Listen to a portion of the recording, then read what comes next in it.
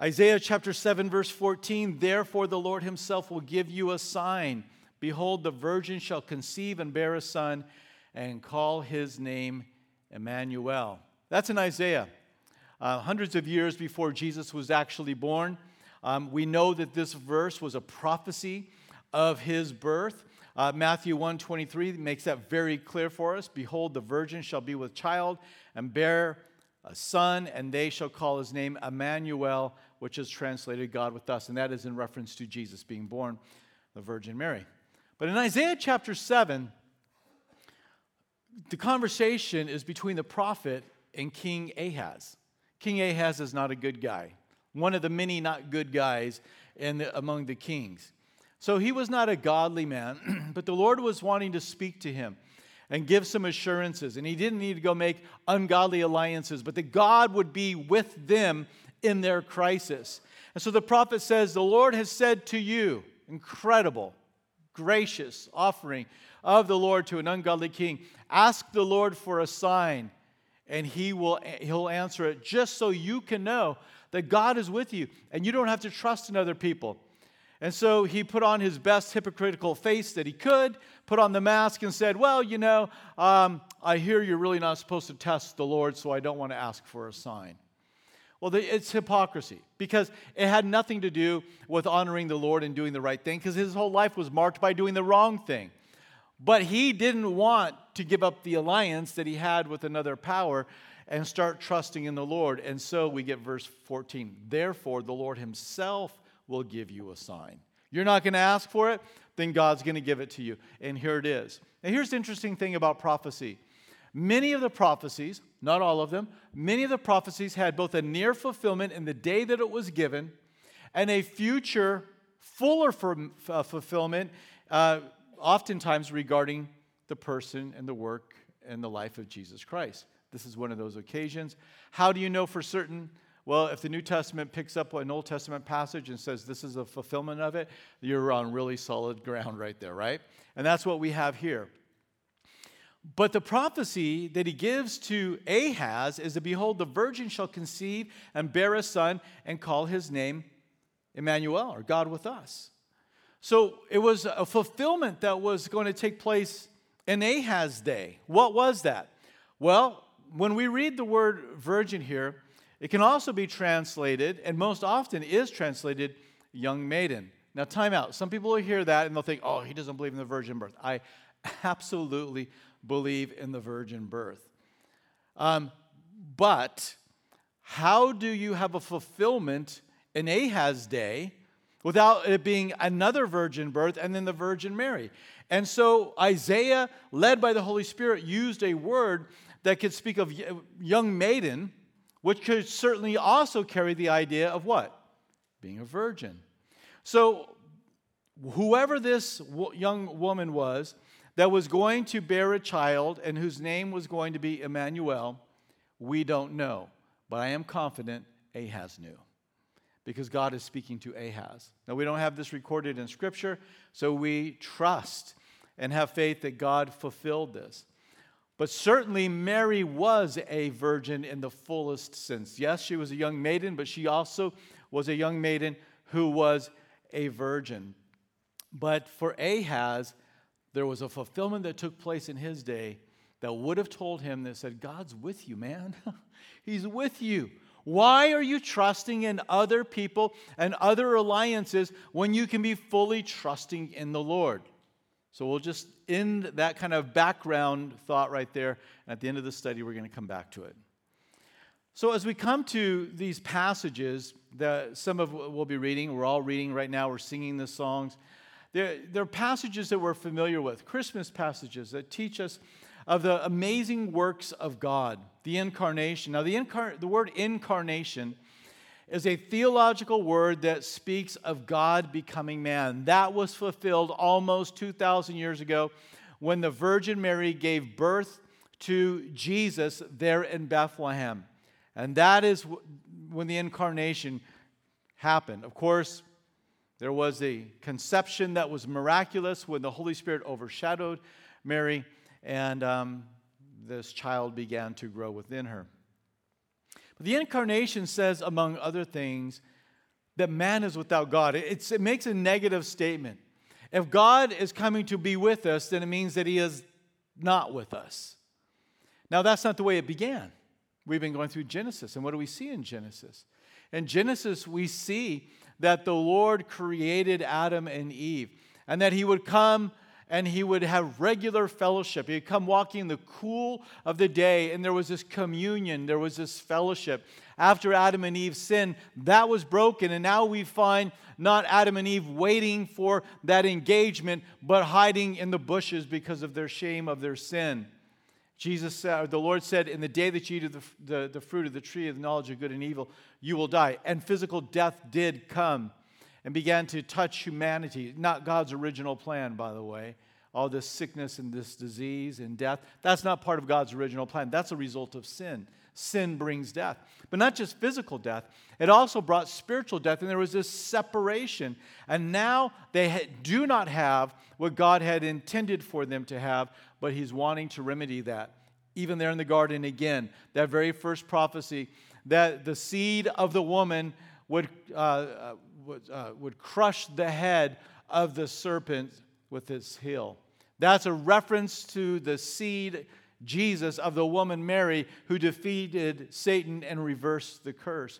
The Lord is coming to fulfill that very first prophecy. And you can just see how that one prophecy in its granular form, which doesn't have a lot of detail to it, is just being expanded as we make our way through the Old Testament to the point now where we are being told what city he's going to be born in. And we're told that he's going to be born to a virgin. I mean, great detail is given. But when we talk about man being without God, we still see that today. Now, those of you who have put your faith and trust in the Lord, you have that fellowship with Jesus Christ. You have that communion. You have that opportunity to walk with him. But the cries of those who do not have it are heard all around us. The cry of loneliness, the cry that's looking for fulfillment when people have maybe everything, humanly speaking, you could want. People that lack a purpose in their life, and it's a thirst, not a physical thirst, but it's that spiritual thirst that Jesus talked about. Said, if you're thirsty, come to me, and I will give you living water. I will satisfy that within you. And so this is why the incarnation took place, was the Lord was coming to be with mankind. And when man is connected with his Maker, which he was created to have fellowship within, now he can have fulfillment. Apart from that, man without God is not a man or a woman that is full. Let me give you a theological definition for the incarnation. It's a quote from, and I'll give you a couple of these quotes as we go here. The word incarnation means in flesh and denotes the act whereby the eternal Son of God took to himself an additional nature, humanity, through the virgin birth. The result is that Christ remains forever unblemished deity, which he has had from eternity past. But he also possesses true, sinless humanity in one person forever. That's the incarnation. You have the divine and the human natures being fused together in one person, Jesus Christ, and he is the first and only God-man. It wasn't that the Holy Spirit just found a good, man and took up residence in him. No. It's that there are these two natures that came together. Don't think of, so he had two personalities. No, he's one person. He's the God-man. And how all of those intricacies worked out, we just don't know. Great is the mystery of godliness, right? But we know this is what we are taught and is what is true. But what is there in that last line is that in one person forever. Did you know that? Have you contemplated that? I'll give you scriptural evidence of this in just a moment. But have you ever contemplated this idea that Jesus, when he ascended back to the right hand of the Father, didn't shed humanity? He retained humanity. He is forever that God-man. It's an eternal union that took place. What an incredible teaching. God becoming flesh. Who is this? God, the one who created everything, the one who sustains everything, the one who existed for all of eternity past, the one who enjoyed all the glories and all the splendor of that heavenly abode. This is the one that we're talking about. And he comes and dwells among us. When the incarnation took place, it was teaching us that God loves us. Now think about this. How does the incarnation, God becoming human flesh, how does that instruct us that God loves us? I mean, we can look at the cross and say, yeah, the cross tells us that he loves us because he sacrificed himself for us. But why the incarnation? Well, because he is coming and he is humbling himself and taking on human form. Now, we look at this and say, well, but we're made in the image of God. That is true. We are made in the image of God. But we are not God. We are made in the image of God. It would make sense that Jesus would come as though, as a man, because we've been made in the image of God, and he's coming to redeem mankind. So it makes sense. Man must atone for his sin, but none of us or all of us together could not atone for our sins. So a sinless, spotless sacrifice had to be provided. And so he was born of a virgin, and he came to atone for our sins. But it is a step down to become a man. Now, he didn't lose his divinity, as that quote said, unblemished in his deity. But nonetheless, he took on humanity. How humbling. I mean, it is a tender, warm story for sure to think about the Christmas story. We think about the angels singing. We think about the shepherds. You can imagine the looks that Joseph and Mary had. They both had angelic experiences affirming this to be true. You can imagine as that child was born that they sat there and they're like, what now? I mean, I remember saying that with our firstborn Tyler when we brought him home. I was amazed that they let us bring him home. Was anybody else first-time parents? Were you ever amazed? It's like, they just let us walk out the door? Like, we just walked out the door and took this child home and we put the child there. I'm like, now what do we do? I guess we got to wait, It's like, could you imagine, though, having the Son of God, the long-awaited Messiah, the thing we just sang about? All these truths were in their mind, but they were so alive. They were so anticipated. And they're like, so this is him. Imagine the feeling they must have had. And it is a warm, wonderful story of salvation and hope and love and faith and faithfulness and fidelity. But it's also a story of humility. Because the second person of the Godhead took on human flesh. And Scripture talks about this. Philippians chapter 2, verses 4 through 8. Now here's the great thing about the Word of God. We're talking about the incarnation. We're using big words here. We're going to talk about the hypostatic union in just a moment. You're like, what? We'll get to it. But it's all very practical. When Paul taught about the incarnation, he used that moment to talk about how we ought to treat each other. So I made the statement, the incarnation speaks of God's love for us. Here it is. Let each of you look out not only for his own interests, but also for the interests of others.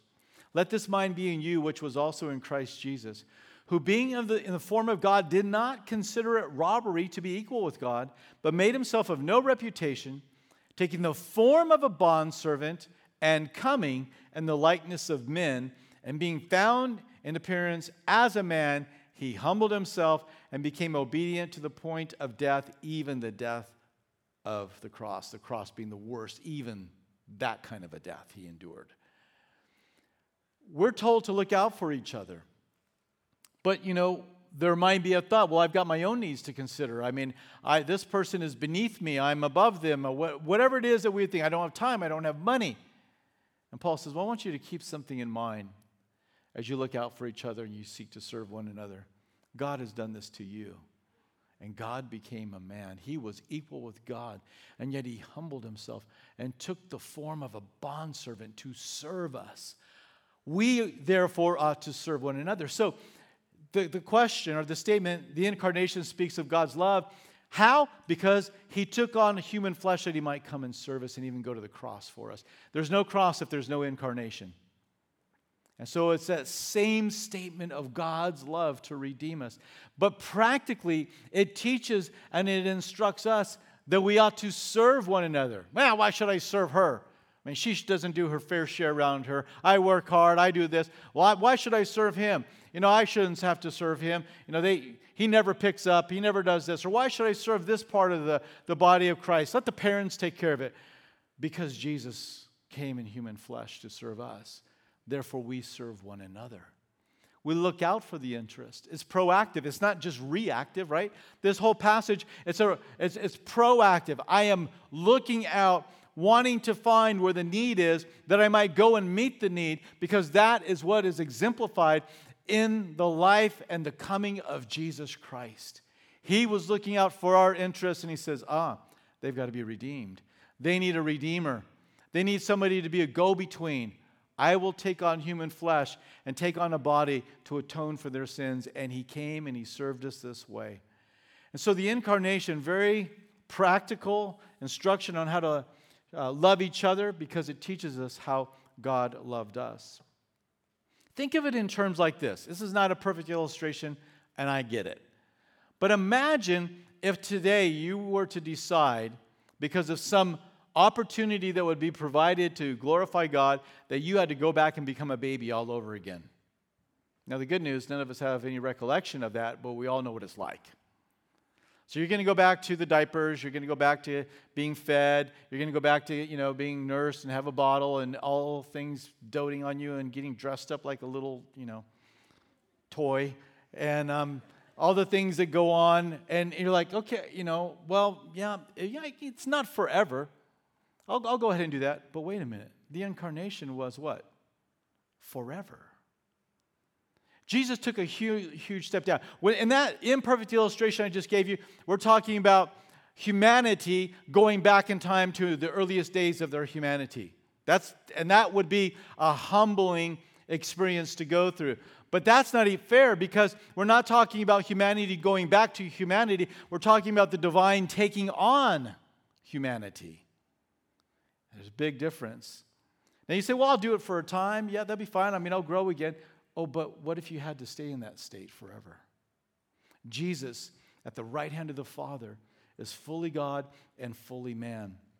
Hebrews chapter 5, verse 6. I told you I'd give you a verse for it. Here it is. Hebrews 5:6, as he also says in another place, and he's speaking of Jesus, you are a priest forever according to the order of Melchizedek. What's that order? It's an earthly order. It's an order of a man who served. And so Jesus forever is according to that order of Melchizedek. And this is what, another quote for you. It says, the hypostatic union may be defined as the second person, the pre-incarnate Christ, came and took to himself a human nature and remains forever undiminished deity and true humanity united in one person forever. So the hypostatic union is those two natures coming together. The incarnation is just, in the flesh, God in the flesh. Whereas the hypostatic union is talking about that process of those two natures coming together. So this is what the Lord has done. So it speaks to us of his love for us. The opportunity to minister says, yeah, I'll take on human flesh. And he knew what that was like. He knew the limitations. He had seen all of the failings of a human body and all the fightings of the nations and people down through the ages and all the evil that could be done. And he knew that it was all going to happen to him. And he says, I'll take on that body because I love them. So the incarnation speaks to us of God's love for us. But the incarnation revealed God's nature to us. In John 1:14 it says, and the Word, Jesus, became flesh and dwelt among us, and we beheld his glory, the glory as of the only begotten of the Father. So when you behold the glory of God, what does it look like? What does it look like when you behold the glory of God? It looks like seeing a person that's full of grace and truth. So let me ask you, have you ever been touched by the grace of God? Have you ever had a moment in your life where you're like, I can't believe God's grace? Maybe even as we were singing about the incarnation. Have you ever been blown away about the truth of the gospel and that God instructs you and teaches you? Have you ever had those experiences? You know what that experience was? That was an experience with what? The glory of God. I mean, it is truly a spiritual experience. It is an amazing experience. But sometimes I think we get the idea of the encounter with the glory of God having to have some kind of otherworldly physical experience going on of, things trembling and lights flashing and wind blowing and rocks splitting and waves opening. And well, it can be all of that. But that's just the circumstances of it. The real core of the glory of God is seeing that He is full of grace and truth. Make a big deal about it when you understand something about the nature of God. Have you ever had a moment where you've been blown away at the patience of God? Lord, I can't believe how patient you are. That's the glory of God. Look it up. I'm not taking the time to go into it, but look up when Moses asked to see the glory of God. It's in Exodus. Look it up on your own, read it, and then once he saw the glory of God, listen to his description. It's actually the same one that Jonah refers to. It's repeated often. So John saw Jesus, and at the end of his life, he said, man, when we saw Jesus, the flesh dwelt among us, the incarnation, we saw the glory of the Lord, and He is full of grace and truth. So what do we learn about the nature of the Lord? Well, first, everything Jesus did was full of grace. Everything He did was full of grace. Grace is God's favor, His blessing upon undeserving people. And so whenever Jesus worked, whenever Jesus moved, it was full of grace. Everything Jesus said was full of truth. Jesus was gracious and Jesus was true. This is our God's nature. He's truthful. I think it's particularly important for us to kind of emphasize and refresh ourselves in the fact that there is truth that we can know. And God sent His Son Jesus to give us truth. We live in a truthless generation. And people are saying, well, you really can't, speak dogmatically about biblical truth or even, truth because her truth may not be his truth, which may not be hers, which may not be his. But they're all true. And they can be in contradiction with each other. But if that's his truth, then that's true. But what if it's not true? What if it's wrong? Well, no, you can't say that because everybody's truth is true. Well, I disagree with that. And then they will tell you confidently and absolutely that there is no truth. Are you sure about that? Oh, I'm certain. Well, they can't even hold their own philosophy without having a belief in truth. So it's a philosophy it's a wet paper bag. And you can feel happy about your wet paper bag until you try to put anything of value in it. And then it's just going to rip through and it's going to tear out, and it doesn't work in the real world when your life is falling apart. But Jesus is not like that. Jesus is truth. And everything He had to say about life and how to deal with sin and how to deal with each other and how to come to God and how to have eternal life, He's full of truth. Come to Jesus. You don't have to continue to spin your wheels, throwing darts in the dark in life, hoping you hit something, because the light of the world has come, and He says, I only speak and share those things with you and do those things that the Father tells me to do. What Jesus said and what Jesus did is exactly what heaven thinks and does. And you can have a confidence in that. I mean, I know for some of you, most of you in here, you're already there. That's how you live your life. But I want you to know that the enemy is working hard and he is working overtime to undermine the truth of Jesus Christ. And he is, listen, if you don't think he's being successful, then you're blind. There's a spirit of success, dark success that he is having inside of the church to pull people away from the timeless truth of the Word of God, the teachings of Jesus. I'll give you one example that is so common. Jesus said, here's the truth. You want to follow me? You must deny yourself, take up your cross, and follow me. But what's the truth that people live by today? Deny themselves? No, deny themselves. That's a sin to them. How could you possibly deny who you are and the urges and the feelings and the thoughts that you have? If you do that, you're not being true. But see, Jesus calls us to deny ourselves, but the world says what? Indulge yourself. Jesus said, you're going to find life if you die to yourself and you live for me, not if you live for yourself and don't live for me. There's one area where that truth is being undermined. And so Jesus came and he says, I am gracious and I am truthful. We see this throughout the Gospels, don't we? How he dealt with people time and time again. This past Wednesday night, one of my favorite accounts of Jesus in the Gospel is when this notable sinner, this woman, comes to Jesus while he's having dinner at the house of Simon the Pharisee. And she comes up to him and she's overwhelmed by his love and his grace and his truth. And she comes up and she begins to weep in the house of Simon. She begins to weep upon his feet. She lets down her hair and she begins to wipe his feet clean. Why? Because Simon didn't clean his feet, didn't offer the opportunity. She came in, she immediately picked up on him with her tears. She began to wash his feet and wipe his feet and then anointed his feet with this oil. And Simon's freaking out. He's like, oh, see, I knew he wasn't the real deal. If he was a prophet, he'd know this woman is a terrible woman and she's a sinner, and he wouldn't even let her touch him. But wait a minute. This is why Jesus came, was to touch sinners, was to touch people and make them whole. You know, the world and the philosophy of the day was that God wanted nothing to do with sinners, and yet God was in the flesh to bring sinners to himself and make them holy. Everything Jesus did was full of grace and truth. Or the woman caught in adultery. What an embarrassing, sinful thing, but what an embarrassing thing. Dragged out, caught in the very act, it says, and brought out in front of Jesus. And they were all saying, the Bible says, the law says that whoever commits adultery should be stoned. Well, where's the man? The man's not present. It was a setup. They caught her. She was in the act. She was sinner. Jesus is going to acknowledge it as so. But Jesus he stooped down and began to write in the sand, didn't he? And as he wrote in the sand, it says, all of them from oldest to youngest departed one by one. Why did they depart? Was it because of what he was writing in the sand? I think so. Maybe he just began to list some sins out.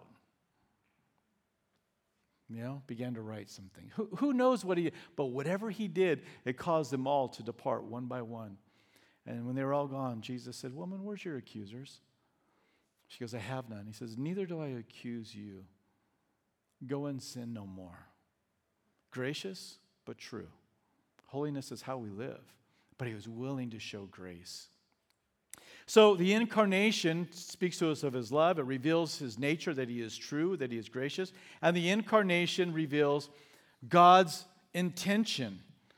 What was his plan for rebellious mankind? I'll give you 4 quick points. Number 1, he came to save. God's intention was to save mankind. Matthew 18:11, for the Son of Man has come to save that which was lost. This was why he came, was to redeem and to save. Or Matthew 20:28, just as the Son of Man did not come to be served, but to serve and to give his life a ransom for many. Jesus came to redeem mankind. Simon doesn't get it. The Pharisee who's having this conversation in his mind about how terrible of a man Jesus is to have anything to do with this woman. But he was fulfilling the very purpose why he came. He's condemning him, but the purpose of the incarnation, the purpose of what the prophet Isaiah said, that a virgin would give birth to this child, and it would be God with us. He's clueless. He's lost it. Jesus came to save. Secondly, the incarnation reveals God's intention to bring us abundant life. John 10:10, the thief does not come except to steal, to kill, and to destroy. I have come that they may have life, and that they may have it more abundantly. Where was Jesus when he said that? When he says, I've come that they might have life, was he standing in a cemetery? Was he kind of promising, I'm about to raise a bunch of people from the dead? That's my goal. I'm the resurrection and the life. Is that where he spoke that? No. It wasn't that. He was speaking to living people. And he's saying, I want people who are alive and drawing breath to actually live life. And not just to have a get-it-by kind of a life. I want them to have an overflowing experience of the joys of life. So Jesus came to save, but Jesus came to give you and me and us, mankind, an abundant life. Not a just get by, just scraping along the bottom. I mean, we're not going under, but man, we're just kind of bouncing off the surface of the earth, ready to just crash and burn it. That's not God's intention for us. He wants us to be those that are full of joy and peace. He came to bring abundant life. Number 3, He came to shepherd us. Matthew 2:6. But you, Bethlehem, in the land of Judah, are not the least among the rulers of Judah, for out of you shall come a ruler who will shepherd my people Israel. That's Jesus. He's the one that came to shepherd. A shepherd is one who looks out for the well-being of his flock, the day-to-day needs. You know, the deist would say that God created this earth, created mankind, kind of said, here you go, here's everything you need to have a great existence. Now, away with you. I'm going over here. Don't call me, I'll call you. Probably not. That's the religion of the deist, right? That's the God of the deist, an uninvolved creator. Well, our Creator came to save. He came to give an abundant life. But it's the shepherd point that really tells us of the daily involvement. Any shepherd knows that you've got to attend to that flock daily. You don't just walk away. That's why the shepherd would sleep in the pen with the sheep. They need to be constantly cared for and looked after. Their food, their water, their health, their safety. Sheep are mainly, dependent upon others. There's a lot of animals that are self-sufficient. Sheep are not one of them. And Jesus calls us His sheep, and that He's the good shepherd, which is this: He wants to lead your life. He wants to be with you through the ups and the downs of life. He wants to be with you in the valleys. He wants to take you by the still waters. He wants to take you in the green pastures. And He wants to bring comfort to you, and He wants to drive off the enemy. The Lord is your shepherd. And nobody has to help you get to Him. The shepherd is near to you. Believer, the shepherd is near to you. He dwells within you. And all you got to do is call upon Him and wait upon Him and look for His guidance and His leadership in your life. Oh, I've done that and He didn't show up. Keep waiting. The psalmist says, all day long, Lord, I've waited upon you. Make it the determination that you will wait until He shows up. I will go nowhere, Lord, until you show up and you give me guidance and you give me direction. I believe in you to not only save me and to give me an abundant life, but to actually lead me through this life. He will do that, and He wants to do that. Listen, I'm giving you a list around number 3 of the incarnation revealing God's intention. Each one of these intents of God begins with the word come. Come to give my life. Come to give more abundant life. Come to shepherd.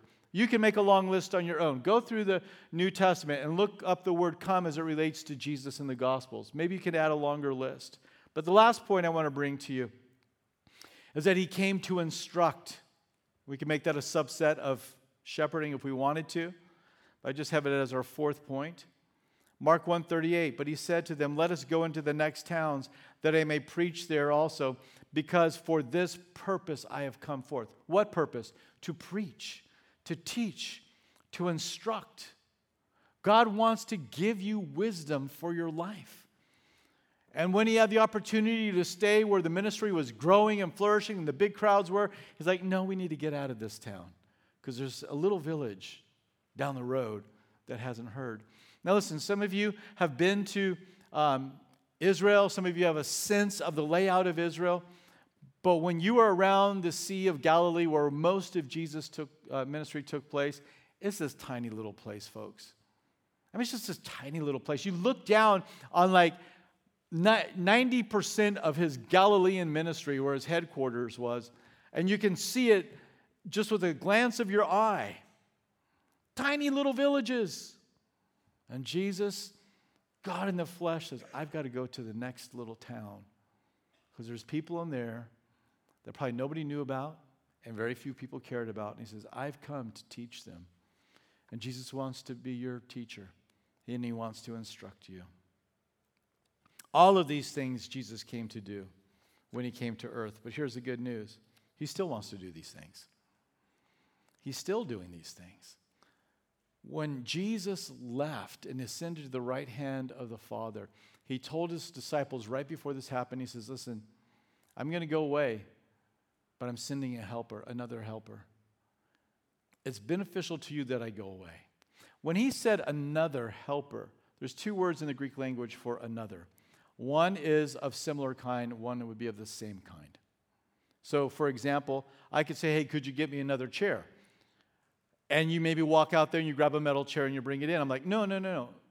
Another chair just like the chair that you're sitting in.